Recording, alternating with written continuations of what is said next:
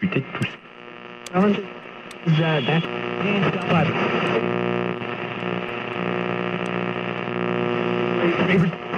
You know, these people. Oh. I don't want to set the world on fire. We interrupt our program to bring you this important message.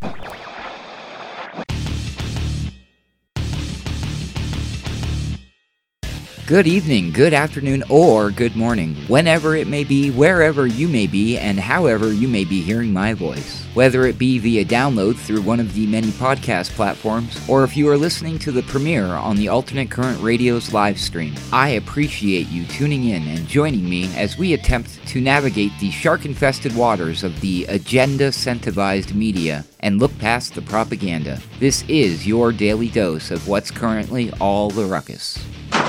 What in God's name is going on in here? What was that ruckus? What ruckus? I was just in my office and I heard a ruckus. Could you describe the ruckus, sir? Watch your tongue, young man. Watch it. For the 175th episode of the Daily Ruckus, I figured I could either just do the same thing I always do, or I could try something different. Yeah, let's do that. I've been meaning to add a new weekly feature to the show for some time now. So welcome to the very first installation of Open Mic Night here on the Daily Ruckus. Here's hoping you like it, and apologies in advance for making you, the listening audience, my guinea pigs in this little podcast experiment. You're listening to Alternate Current Radio. I'm Adam Clark, and this is the Daily Ruckus.